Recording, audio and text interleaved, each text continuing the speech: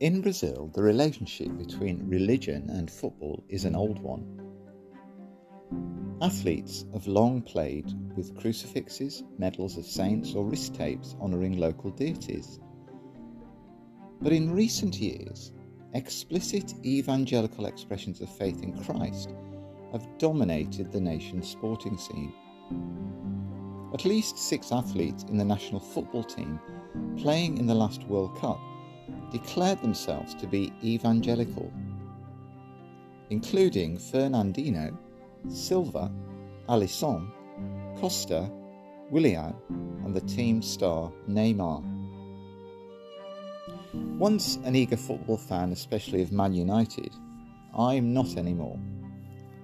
But I am a fan of footballers who express their faith so explicitly during the major football tournament, for all to see.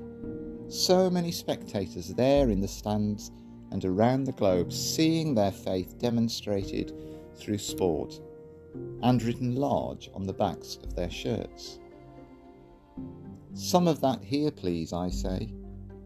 Some of that in me, in you, I say.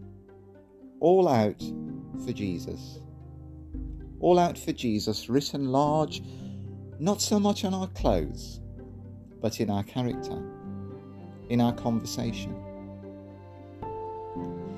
The thing is, in many countries, to do this is to attract trouble, to invite it, to expect it. And yet in these places, believers persist in their witness, in their worship, whatever the cost, because they are looking forward to a better country, and they love their wonderful Saviour. They believe that their cause is too important to be half-hearted about. The Saviour's love is too precious a gift to be ambivalent about, and it is worth the hassle and the cost. They might say, if it was worth the cost for Jesus, then it's worth the cost for me. We've heard many stories over the last decade of believers here in the UK paying the price, losing their job, their position, their home, their reputation for standing out for Jesus. I applaud their courage and their resolve, and at the same time pray for more of that in my life and in yours. Those footballers from Brazil are now banned from celebrating on the pitch in a Christian fashion. So in a small way, they've paid the price for their passion.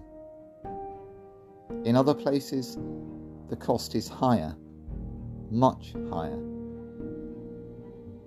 How about here? How about with you and me? How much are we willing to lay down our lives for Jesus? How high a cost are we willing to pay?